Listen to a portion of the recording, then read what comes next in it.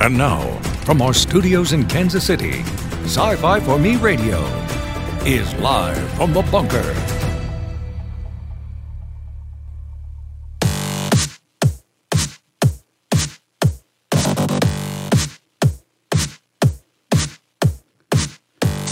All right, here we go, ladies and gentlemen.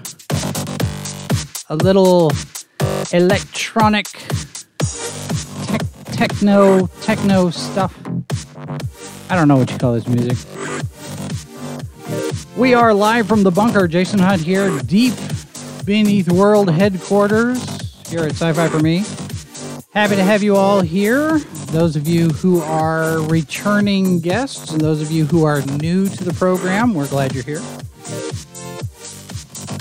Lots of stuff going on. A busy week wrapping up this week. We've had really good conversations this week. And hopefully you've been here for all of those. We've got another good one today. If you are with us on podcast platforms, or if you're interested in hearing us on a podcast platform, there are plenty from which you can choose. And we have listeners from all over the world: Malaysia, UK, Ireland, Russia, Australia, Germany. And we're glad all of you are here with us. The live chat is open. Comments are open and active. We have an email address, livefromthebunker@scififorme.com. And you can find us on all the socials, probably too many of them, but then, that's the state of the world as we know it, right? We also have a newsletter. We do invite you to sign up for that. And it's the end of the week. But here we go. One more. Ladies and gentlemen, speaking of techno stuff and speaking of social media, and as I have done a number of times on this program and other places, complaining about the YouTube algorithms, we've got a number of discussions and debates and various different commentariat talking about AIs and algorithms and that sort of thing. And it's given us a new book, Catch 42, which is by Felix Holzapfel, and he joins us today from Germany. Welcome, sir. Thanks for having me. Well, we're glad to have you here. Now, your background, this is your very first fiction novel. This is a debut novel that just came out.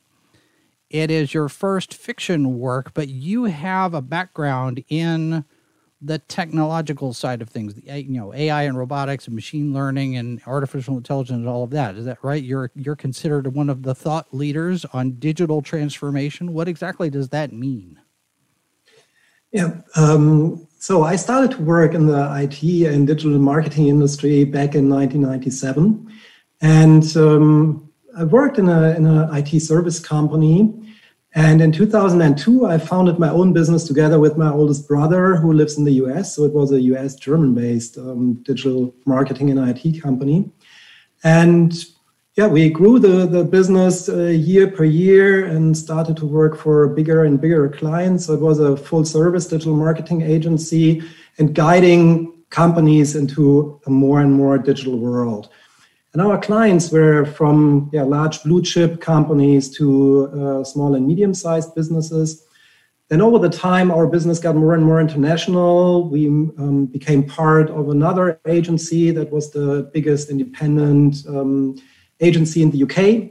And at the end of the day, in 2017, we sold the entire business to one of the leading IT companies of the world, Cognizant, a NASDAQ-listed company. And yeah, that's basically my background. So it's a wide range from technological stuff. In my early days, I did some programming on my own. And later on, it was more, on the one hand, consulting. And on the other hand, having the bigger picture and connecting the dots across multiple disciplines. So when you talk about connecting the dots, take me from your time in IT to the idea behind Catch 42. This is a techno thriller. And it says here, it's a novel about our future. The description here, tech thriller Catch 42 offers a mind-blowing tour of potential uses for AI, biotech, quantum computing, and robotics, all within a suspense-filled story packed with unexpected twists. And I'm sitting here and I see AI, biotech, quantum computing, and robotics, and I'm automatically thinking Terminator, Skynet. I mean, I've made the joke for a number of years that as soon as Alphabet and Google buys Facebook, it's going to read all of our messages like Google does now with our email, and it's going to decide that's it, it's time. We just, nuke it from orbit just to make sure. Is there a concern, having worked in that field? Is that what this book is about? Are we looking at, the rise of the machines in your book? On the one hand, it's about concern, but on the other hand, I wanted to write that book for quite a while. So I had the idea to write a novel like Catch 42 for years now, but I never had the time because I was stuck in the daily business of running our agency. And there were several reasons that motivated or that inspired me to write that book. And many people today believe that we are in the middle of a technological revolution, but from my point of view, we are just at the beginning. So in terms of technology, the world is still flat. And I believe that we are getting close to tipping points in the fields of AI, in the fields of biotech, in the field of quantum computing and robotics. And that really could fundamentally change our world and our view on the world. And that we are getting close to a point where we are talking about exponential growth in terms of knowledge. So some leading scientists or experts say in the next 100 years, we will gain knowledge that usually would take thousands of years to when we look back to the past, how things worked. Mm-hmm. And I also believe that our traditional ways of thinking are just not suited for the new universe that we are about to enter, and that we need some new Einstein, some new Galileo, some new Newtons who turn our world upside down, who think the unthinkable, that make the impossible possible, which is basically the definition of a Catch 42. So, and I believe that in today, many people are stuck in their daily routine, and they know somehow there is coming something, and that might be big, but still you don't care so much. And I think now would be the right time to take a step back, take a look at the bigger picture, so that we have a discussion about how do we want our future to look like in the mid and in the long term. And because right now there are some crucial decisions that need to be made, and currently they are made by very few experts.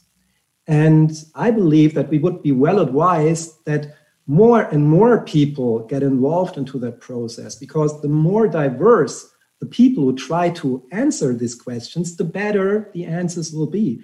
And the more likely it will be that the bigger picture will meet all our expectations. So I thought it may be a good idea to not write another professional book about all these topics that addresses all the experts that are working on these questions anyhow, but to create an intriguing story and to use storytelling, to use the novel as a vehicle to get this message across to a wider audience. So that I encourage more and more people to join us on that journey and to become part of the decision-making process. That's, from my point of view, very, very crucial. Now, when you're talking about answers to questions and people getting involved in this kind of thing, as far as the decision-making process and developing new ways of looking at things, new perspectives and such, is there a concern? Are you coming at this with the viewpoint that we need more AI, robotics, biotech, or we need to have more care in how we develop this? Because I imagine it's coming whether we want it or not. But you look at things like, Lockheed Martin doing a development deal with Darwin AI up in Canada, And then you've got the robot dogs from Boston Dynamics learning how to avoid and recover when they get knocked over, they get pulled down. And these are things that are not being programmed into the dogs. They've been given the ability to learn. The students at the University of Edinburgh, I think, are the ones who put this thing together, where you push the dog down, you push Spot down, and now the dog knows how to recover and get back up and keep going. And that's not something that's programmed into it. Should we be worried at some point that we're going to get too much AI, too much machine learning? I think we should not be worried about less or more, because as you already said, I believe that you can stop progress. So that's just our human nature. If we can go somewhere, we will go there. It's more the question, how do we design that future? And what do we want these AI machines or whatever to do? And there are certain challenges going along with that. First, today we live in a world where it's more about America first, about China first, now even about Europe first. And often, even on a national level, we are not able to solve national challenges anymore. At the same time, we face global challenges that require global collaboration and global answers, because AI doesn't know any man-made borders. So do we need to agree on some moral and ethical standards on a global level? And if yes, how do we get to that point? And if no, how do we handle these issues? And I think the pandemic showed how important it can be to collaborate on a global level, because the pandemic doesn't know any man-made borders, and technology doesn't know man-made borders either. Right, but the challenge with that though, Felix, is the fact that whether or not you have these things like AI and disease, cryptocurrency, for example, all of this stuff that just doesn't know borders. You talk about if we need to work together, the moral component of that. There are some countries that are so diametrically opposed to other countries in terms of points of view, ideology, whether it's political or religious. How do you encourage people who essentially don't get along, to be generous? How do you convince them to work together that we have this global dynamic on top of the national stuff? Because that doesn't seem to be very workable to me. Yeah, exactly. Unfortunately, I don't have the playbook for that challenge either. Yeah, so it's that's not like what this book is about? There are just 3 simple steps that all of us need to take, and we will live in peace and harmony until the end of the world. Right. No, that's the point. And that even on a national level, we are not able anymore to collaborate on the level that would be necessary to address these challenges. Right. So how do we do that on an international level? That's an absolute crucial question for the next couple of decades, because we are running into a world where if one side of the world gets across a certain tipping point, they may be so far ahead of the rest of the world that it's a winner takes it all scenario. And so there is a lot at stake for the entire globe. And I think we would be well advised to collaborate, because otherwise there will be many people losing in that scenario. But that's a huge challenge. And what you also need to keep in mind that refers to the question before is, right now people are already astonished by what AI can do, like the robo-dogs that you mentioned. But you need to keep in mind that today leading scientists say that AI has the computing power of a honeybee. So it's super, super simple. What happens if AI gets the computing power of a mouse or of a monkey or of a human being? So that these are the type of questions. And then there are certain bottlenecks where you can say, for instance, if we get quantum computing work, this will be a huge game changer. You need to imagine that complex tasks that the fastest supercomputer today would require thousands of years could be done within a couple of seconds by a quantum computer. And this could unlock a huge big bang of innovation in the fields of AI, and the fields of biotech, and the fields of robotics. So, and we are not so far apart. Nobody knows if this will happen in a couple of years, in a couple of decades. Yeah, we just don't know. But history taught us that there are certain things where we thought it may take a couple of more years or a couple of more decades, and suddenly they happened. For instance, the ethical committees around the world, we're still discussing the implications of genetic engineering of babies. And while the ethical commissions were having these discussions, the scientists in China gave birth to the first genetic optimized babies. And how do we react on things like that really fundamentally influence what are we as a species and where are we heading to in the future? These are the type of challenges. It's an interesting question. It's a conundrum almost, because not only it harkens back. It reminds me of Ian Malcolm's line in Jurassic Park. Just because you know scientists were so busy figuring out how to do something, they never questioned whether or not they should. I mean, I'm paraphrasing there. But we get to that point where you're talking about quantum computers and we've got machine learning and whatnot. The question for me is, having grown up in the 80s, having been there when the personal computer became the thing and all of that, now you see stuff like, 1984 and the Hunger Games and all of these dystopian futures that are out there.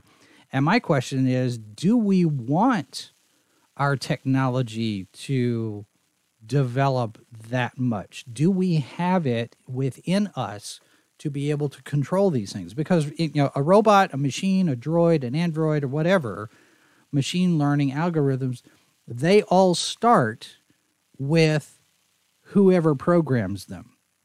And as human beings, we're flawed. We have our biases. We have our personal preferences and ideologies. And you look at something like YouTube, for example. It's completely innocuous, but the algorithms have started to take over such that channels get flagged for certain words or certain topics, and if you talk about this particular thing, we're going to demonetize, or we're going to suppress the search, and you won't be able to, nobody will be able to find you. It feels to me like wild west rules in terms of the AI. Who's managing the AI? Where do we set those roadblocks and those parameters, and how do we set those limits on what AI can do? Because if AI is going to start learning for itself, like this Boston Dynamics dog, at what point does it get out of control? Is that a concern? Absolutely. And these are exactly the type of questions that we need to ask ourselves, and that we need to ask ourselves on a bigger level, not just by a few experts, but I believe that we are talking about such fundamental things that could really change our society, our way of life, and at the end of the day, when you talk about genetic engineering, our species. And they are happening really amazing things. And at the end of the day, I'm an optimistic person. I think that technology can help us to solve some challenges that we were not able to solve since our species is here, like hunger, like fair distribution of wealth, like getting older. Like there are so many things where technology can do a great job. But the question is, do we use technology in the right way? Because we are getting to some points where if we take the wrong turn, then we can really screw it up. And and some would argue we've already done that. Go down the road. Yeah, that's the interesting question at the end of the day. Yeah. So the title of the book is Catch 42. Give me a little bit more insight on what that means, because I've heard Catch 22. You know, it's basically a rock and a hard place. You're in a Catch 22. You can't make, you have to choose between the lesser of two evils, as it were. So Catch 42 refers to what exactly? So first, I believe we live in a world full of Catch-22s. So I already mentioned that we are living in a world with America first, Europe first, China first, and so on. So, and on the other hand, we have these global challenges that require a global collaboration. We have things like the gap between the rich and the poor on a national and on an international level. For instance, in the US, the top 1% of the wealthy people have 40% of the wealth. And the bottom 90% of families in the US have only 25% of the wealth. And it doesn't look any better if you look on a global level. According to Oxfam, the wealthiest 62 people have the same wealth like the poorest 50% of the global population, which is about 4 billion people. So, so you could argue, do we live in a type of capital feudalism, where it's not about how hard you work and what you do and who you are, but it only matters in which family or in which country you are born? At the same time, we believe that everybody can achieve everything, that every one of us can live the American dream. Then we have the next Catch-22, that what we already talked about, like that many people are scared of so-called AGI, artificial general intelligence, when algorithms get smarter than humans. At the same time, many people work on make that come true. So, and I believe that we would be well advised to think the unthinkable and to make the impossible possible, which I define as a Catch-42. So how did I end up with Catch-42?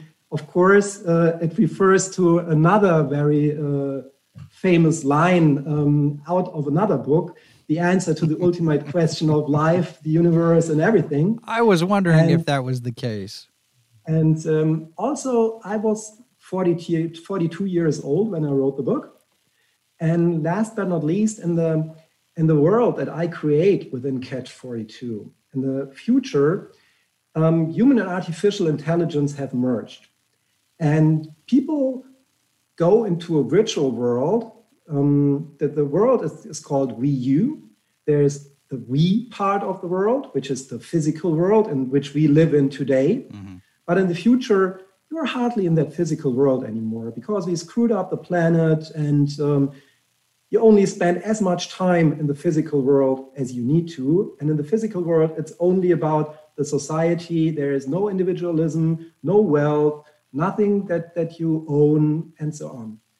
But in the you part of the world, in the virtual so-called real world in the book, because the virtual world has become more real to the people than the physical world, everyone can be everything. So you can live different lives, and you can be as happy as you want.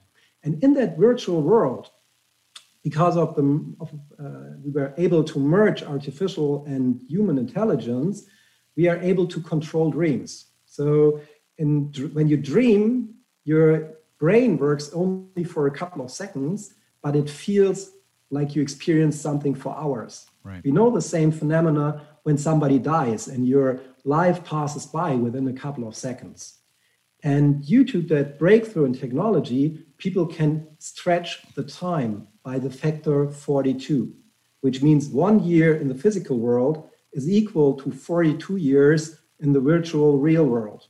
So, and these are the reasons why I ended up with the title Catch-42. And of course, my dream would be to, Joseph Heller coined the term Catch-22 with his book, with the dilemmas and the paradoxes. And of course, I would be happy to coin the opposite term, that when people talk about a catch-42 and you get home at the evening and you tell your wife, hey, honey, today at work, I had a really catch-42 moment. Yeah, it's something I was working on for years. And now I just was able to look at it from a completely different perspective. And that was the game changer that helped me to get the thing done. Yeah. In the chat, we've got a comment from Mazers. He says, it's inevitable, the marrying of the human body to advanced digital systems, not something as clumsy as a pacemaker. But you look at your cell phone and think of a much more advanced version of that. When we talk about biotech, and now you're looking at, you're talking about living in a virtual world. I've run across, it's funny that you mentioned that, because we've got books like Ready Player One, for example. And then I just finished this book called Unfettered Journey by Gary Bengier. And this book explores AI from the standpoint of consciousness, the question of, the soul, the difference between a human being and an AI or a robot, coming down to not just the information that it processes, but the value that's assigned to it, and how humans can make that leap in judging the value of something based on relations to other things and your experiences and things. Robots and AI don't have that capability to assign meaning to something. Mm-hmm. Is that sort of a safety net? At what point do we worry about AIs becoming conscious? Is that even a possibility that's on the table at some point, do you think?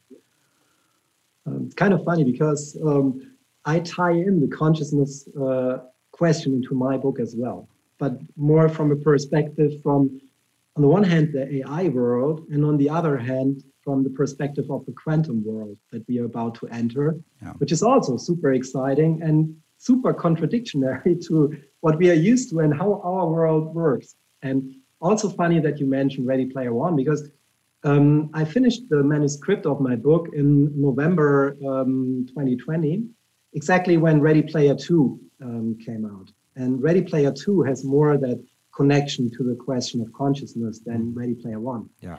But at the end of the day, I mean, Ready Player One and Ready Player Two play a lot with that virtual reality devices, and that you dive into the oasis by a virtual reality external device.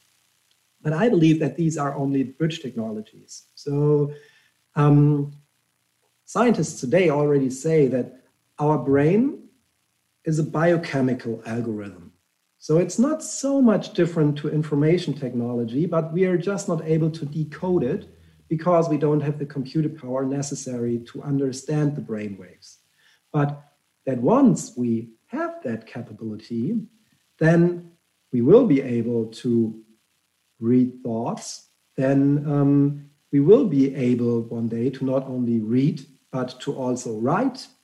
And then it's most likely that human and artificial intelligence will merge. And we are already going down the first steps down this road. There are already devices that are not able to read your thoughts directly, but that, for instance, there is a device that you can attach to your neck. And only by thinking what you like to say, the device detects some neural impulses in your body and can read your thoughts via this workaround. So, and it can translate what you think without you saying it. And so these are the first steps. We are already on that road, and that is not sci-fi. This is stuff that is already happening today. And what I do in my book, because what I learned in my professional career when I gave speeches at industry events and I was talking about technology today and what's coming next, I often experienced that even people working in our industry were like, whoa, give me a break. That sounds like sci-fi. Or like, no, that's not sci-fi. That's already happening today. Go to the lab XYZ, there you can touch that device. There you can experience these type of technologies. And what I do in my book is that I reference to plenty of TED Talks, to YouTube videos, to books where you get additional information on the status quo and what will be the next steps in certain fields of science. So at the end of the day, my book works as an entrance door into these worlds, what's happening today in the field of AI, of quantum computing, and of biotechnology, and what will happen next.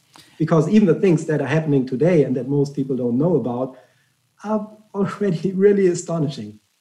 Well, and in talking about all of this, you've got the technical side of this and all of the real world aspects of it, but there's also a story actually involved here, and this is catch42.com is the website.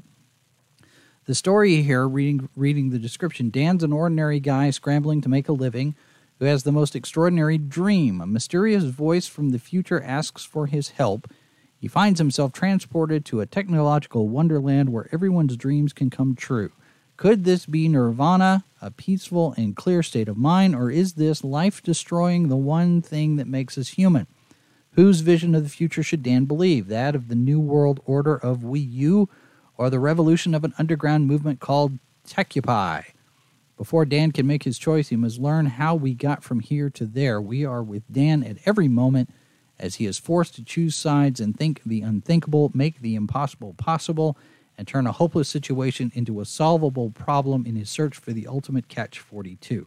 So this sounds like the New World Order, Wii U, and Techupy. I get shades of the Matrix. Are there other stories that are influencing this? You've got 1984. You've got Animal Farm. I'm seeing a little bit of Matrix here, maybe. What other aspects of this? I mean, the story itself. Where did that part come from? I mean, you're using it as a vehicle to talk about AI and robotics and all of this, but where the idea for the story side of things start? Mm-hmm. I think there are elements of plenty of different stories that I read or movies I watched during my life. Sometimes it's hard to tell where exactly the inspiration came from, but I have quite a long list at the end of the book where I say these are books and movies and other sources of information that perhaps have inspired me. Of course, you already mentioned 1984. So this is an important book that was one of the starting points when I thought about writing a book like Catch-42. Because I was wondering if George Orwell would live today and would know the status quo of technology today, how would his world 2084 look like? Because I mean, it's so amazing how many of his predictions came true, and we even took it further. I mean, the telescreen is the mobile devices every one of us is carrying in our pocket are so much ahead of a telescreen. So it's unbelievable. So this was one inspiration. Of course, there are parts of Inception, Matrix, you name it. So I'm a big Christopher Nolan fan, like the type of storytelling. I try to bring something of that into my book as well, to have different storylines, unexpected twists and things that are different than they seem, and that these different storylines move to one grand final at the end of the book, which then is again different than anything you would have expected. But of course, this is challenging, and readers need to judge if I at least made this somehow came true. Yeah. But then there were also books more like professional books, like Homo Deus by Yuval Noah Harari, or Hacking Darwin by Jamie Metzl, or Quantum Computing for Beginners by Chris Bernhardt, or Life 3.0 by Max Tegmark, or you name it. So there are plenty of really great professional books out there.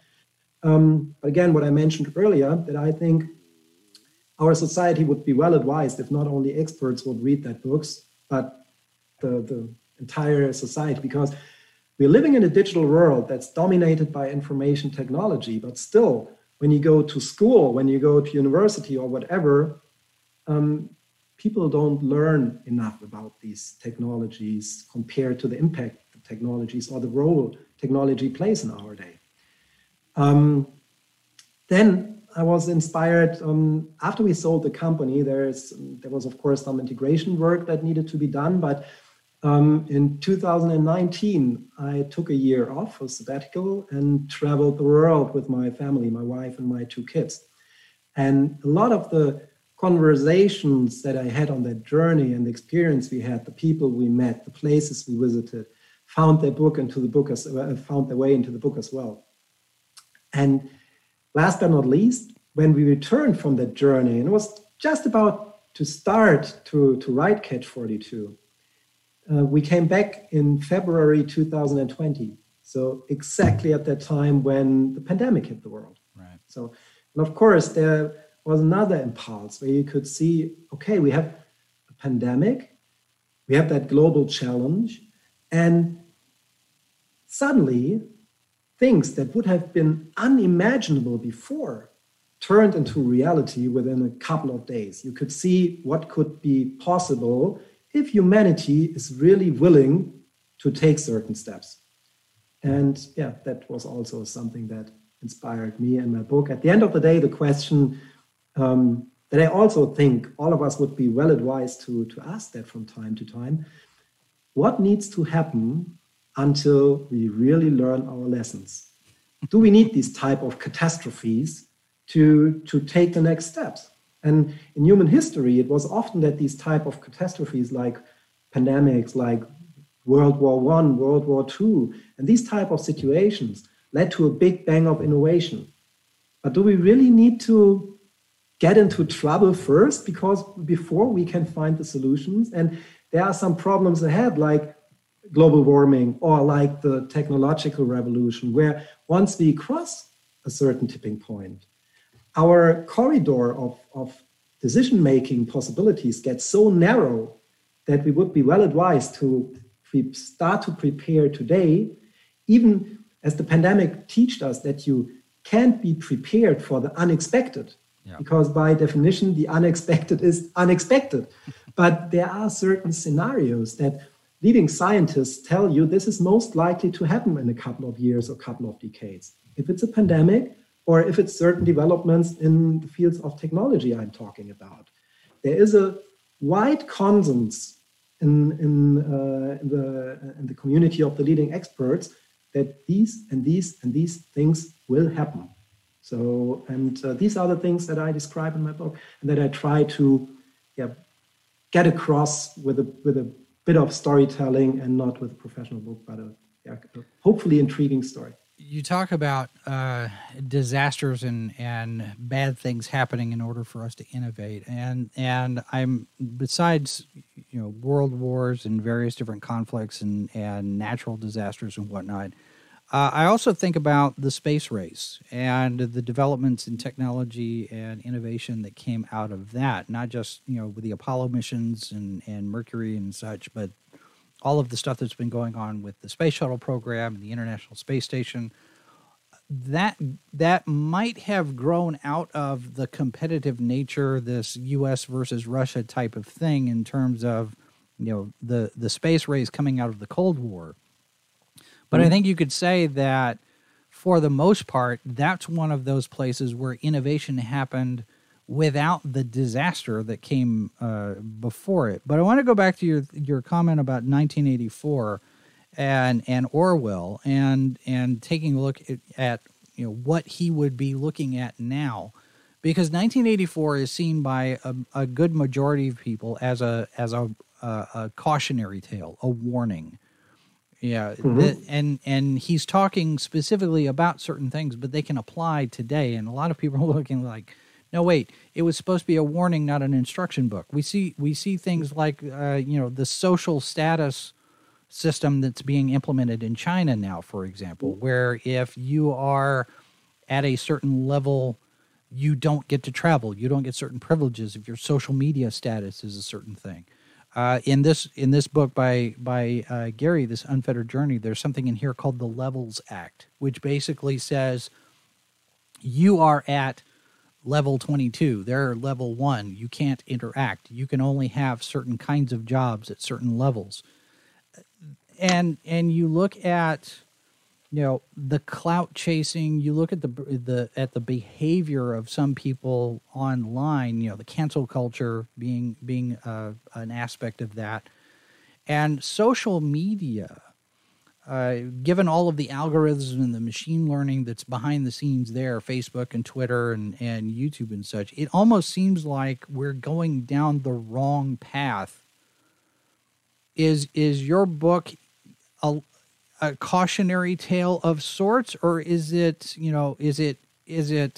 aspirational in look at all this stuff we could do, this would be great, let's try this? Or is it more, hang on, let's think about this first? Where are you falling on one particular perspective or the other?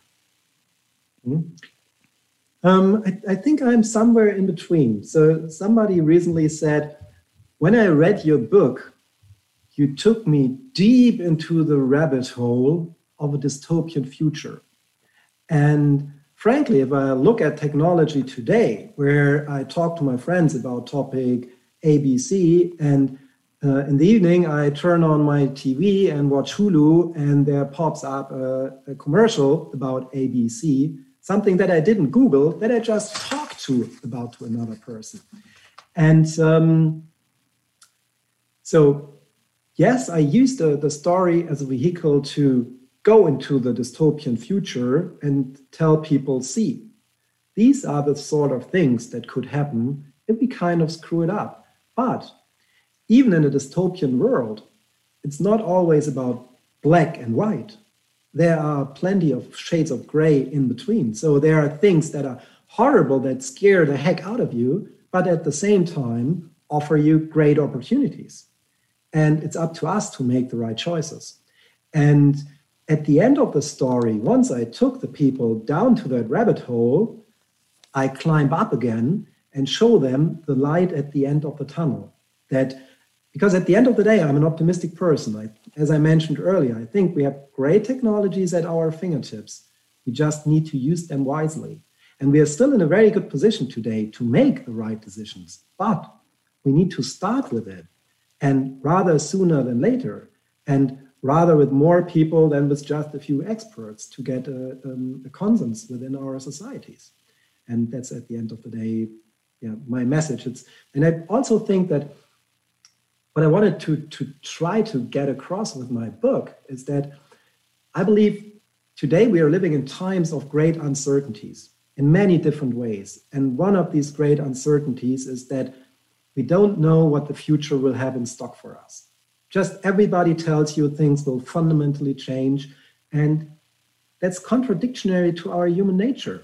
So we don't want things to change dramatically. So because back in the past, when we were still living in caves in the Stone Age, when things changed dramatically, that could kill us. Right. So it's just not the way how we want things to move. But but we are in a world where things just change very fast. I saw something the other day, and I can't remember where I saw it, but it looks like there are developments now in AI when it comes to, we see the face apps and the face swaps and that kind of thing, but now they're talking about using that technology to do a different kind of method for translating films, for example. So say if you're watching the movie, you're watching Star Wars, and we're going to create a translation of Star Wars in Japanese. Well, instead of the subtitles, or instead of just dubbing the words, now we're actually going to be able to use CG and have Mark Hamill as Luke Skywalker in 1977 speaking in Japanese. And I look at this stuff and I think, at what point is too far? Because if you take something like that, you have an unscrupulous person who can take your face, and I can put your face over here on this message of, some terrorist organization from the Middle East. I can make you say things that you never said and put you in a place where you never were. And it seems to me there's a real danger here, because how how responsible can we actually be with all of this technology? And then that raises the question of, okay, well, who regulates all of this stuff? Who gets to tell us what we can or cannot do? Do we trust our governments and our elected officials to, define our parameters for operating all of this stuff? Mm-hmm.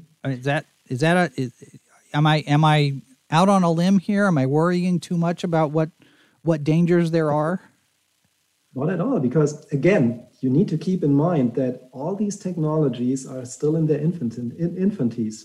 So we're at the beginning of a very long journey. And still, there are already things and technologies that scare you. And you are right that you were scared by the technology that you just mentioned, because of course it can be abused.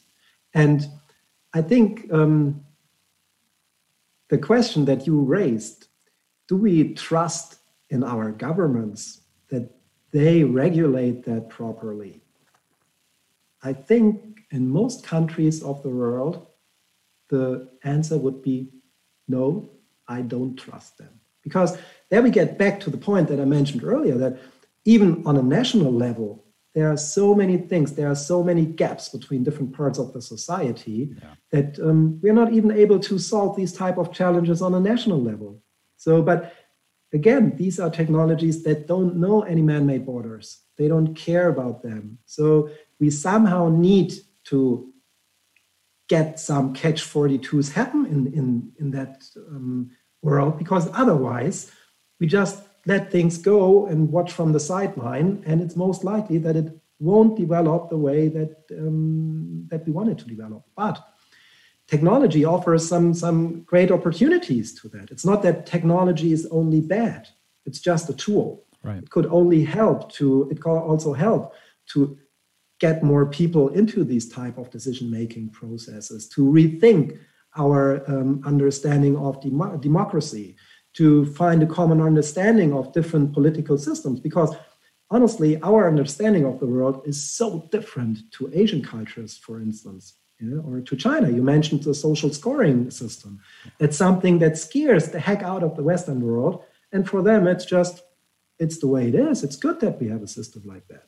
And frankly speaking, in some ways, we have systems like that in our world as well. Because look, when I want to travel, there are certain countries that ask for my social media handles.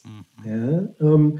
And I need to provide them to them. But I mean, it's kind of funny, because I know I don't need to provide them to you. You already have them. Yeah, you don't need, it's nice that you asked me to provide you that social media handles, but right. I'm quite sure that you don't care. Yeah? So there are things, even in the Western world, where we abuse these sort of technologies. And so, yes, that's there we are getting to the core. Now we are talking. These are the sort of questions that we need to ask ourselves. Because if we just continue like we continue today, it's most likely that we will screw it up and that we get to these horror scenarios that are outlined in my book as well. And some things that are already mentioned during our conversation. So how do we guard against something like that going horribly, horribly wrong? What kind of questions do we need to be asking of ourselves?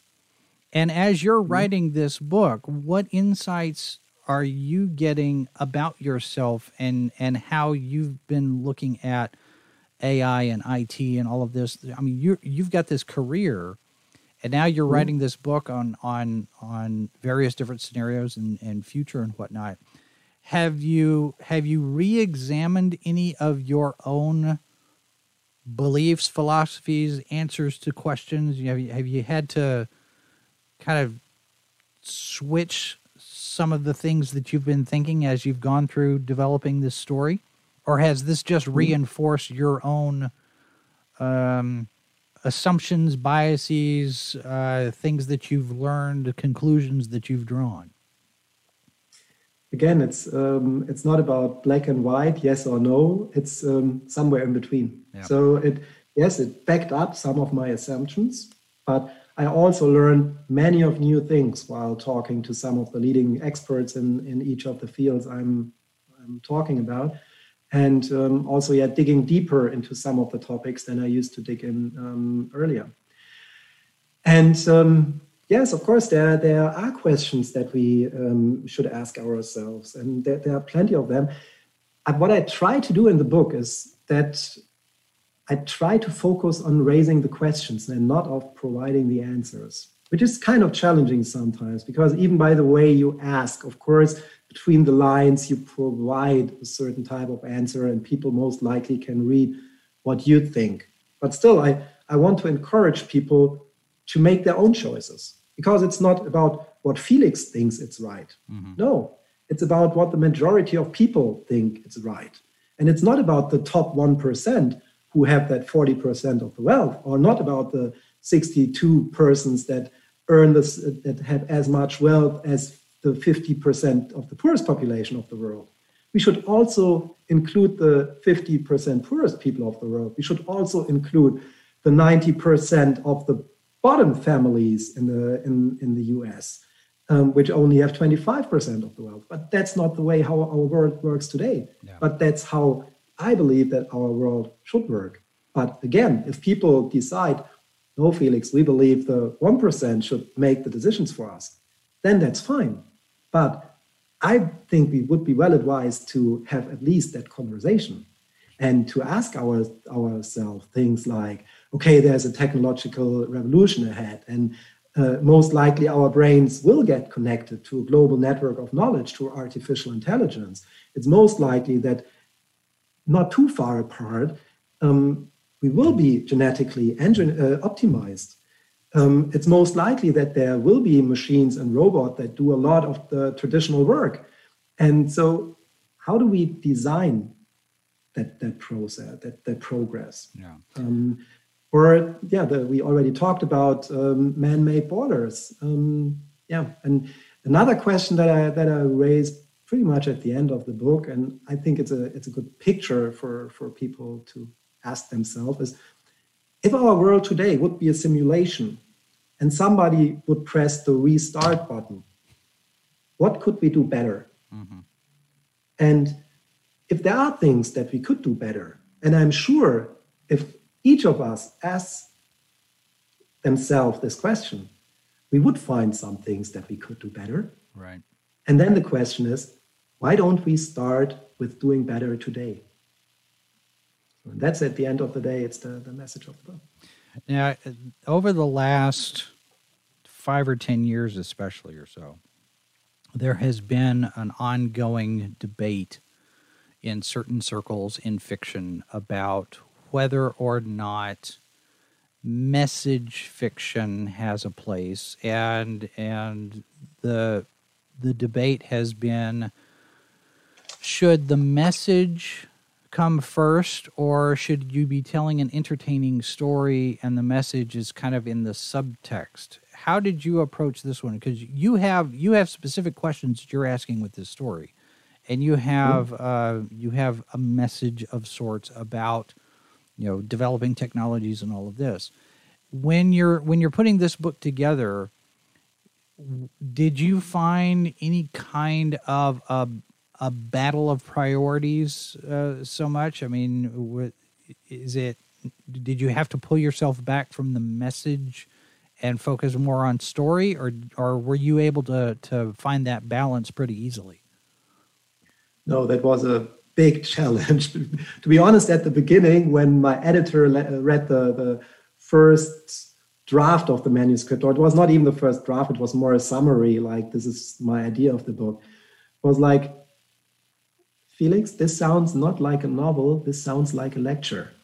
And so for me, it was challenging to find the right balance between the storytelling and the message. Right. Because to be honest, I'm aware of the discussion. Should a book like this have a message, or should it be more about the story? Should novels tell a message at all? Because people want to be entertained when they read a novel, they just want to relax.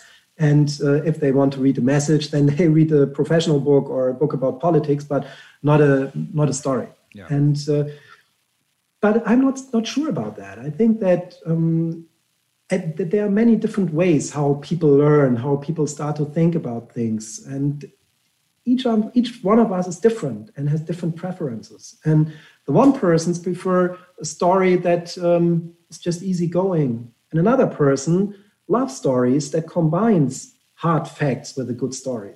And I believe that the part of people who just enjoy a story is probably bigger. So I would sell more copies of the book if I take away some parts of the message.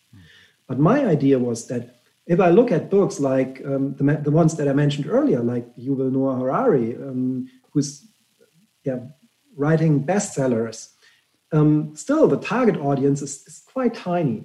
And if I'm able to create one or two additional layers to the target audience that these type of more professional, more philosophical books address, then I've already achieved more than I have dreamed of.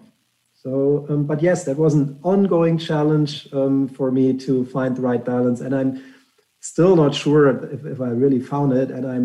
But what I'm sure is that not everyone will like the book. And that there are people who will love it.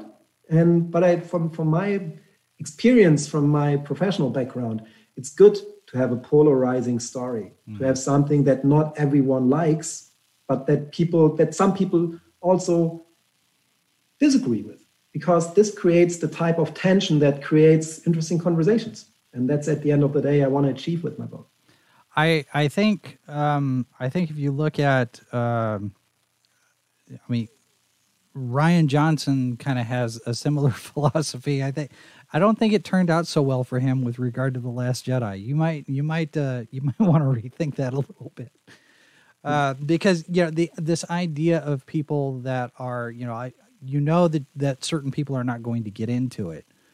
That's a very different thing from making a conscious decision to make something that challenges people so much so that they hate your story. And it doesn't sound like you're doing that kind of thing. But I am very much looking forward to reading it. It's called Catch 42, and it is out now, I believe. It came out, I think, in April. Is that right? On May 13th. May 13th. Okay. Yeah, I read that wrong. All right. So, and then Felix, of course, is over on Twitter. Are you on any other social media platforms, or is Twitter the main place where people can find you? You find me on Twitter, on LinkedIn, on Facebook, on Instagram. These are the platforms where I usually hang out. Okay, and catch42.com. It's got a hyphen in it. We are linking to that in the notes. And I'm, as soon as I can get this read, and we'll post a review and see what happens there. Felix Holzapfel, thank you very much for being here, sir.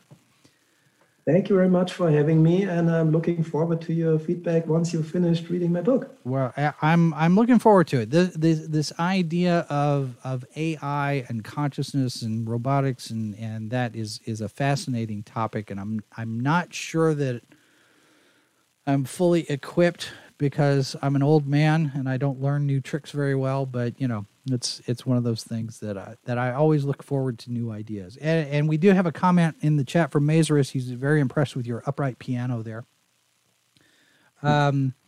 Let's see here. Oh, he's talking about Rian Johnson, and he mentions the comedians. The idea of effective stand-up is to have 50% of the room laughing and 50% of the room horrified and ready to walk out. So maybe you're on the right track there with that. 50% are going to like it and 50% won't. All right, Felix, thank you very much. I will let you get back to your day. And like I said, we will post a review over at sci-fi4me.com as soon as I can get one written, and we will blast that out on the socials.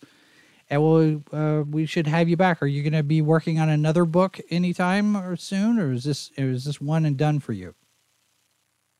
No, I don't think that it will be one and done. But I guess the next challenge will be, I wrote that book in English, which is not my first but my second language. And but in Germany, there are already people asking me like, okay, when will the book be available in German? So probably that will be the next book that I'm going to publish. It's just Catch 42 in German. And then, yeah, I'll take it from there. I already have plenty of ideas about other books, but that's one of the challenges in my life, that I usually have more ideas than time. And I will see. Let's see what the next book will be. And of course, I'm also excited about the feedback from people who read the book. And I'm pretty sure that feedback will help me to decide which will be my next story I'm going to write. All right, and this book is available on Amazon, Apple Books, Barnes & Noble, Google Play, Kobo, and Thalia. Those are platforms I have not heard of before. I'm assuming you have the print edition and an ebook edition available. Exactly. All right, so we will have that up, and we'll have you back for another conversation at some point. I'm sure AI is not going anywhere. We'll have those discussions in the future. Yeah, and also one thing: support your local dealer. Yeah, go to your local bookstore. They probably won't have the book in store yet, but most of them should be able to order it for you. But of course, you can also order it at one of the major players, like the one you already mentioned. All right. Okay, Felix, thank you very much for being here, sir. And thank all of you for being here. Those of you who are in the chat, those of you who are leaving comments, we do appreciate the interaction. And I know it helps that YouTube algorithm if you want to give us a thumbs up or a thumbs down, depending on how you feel about things. And we do invite you to subscribe to the channel if you haven't already. Have your notifications turned on. And you can find us on all of the socials. You can also leave us feedback through email, live from the bunker at sci-fi4me.com. Coming up this weekend, we have all of the week's headlines on Good Morning Multiverse at 10 a.m. Central. And then later on in the day, a new TARDIS sauce with a Doctor Who discussion. I'm not sure what their topic is going to be this week, so you'll have to tune in and find out. 1 p.m. Eastern, 12 Central. And then we're back here on Monday to start it all over again with another Live from the Bunker and the H2O podcast. So we do invite you to tune in for that.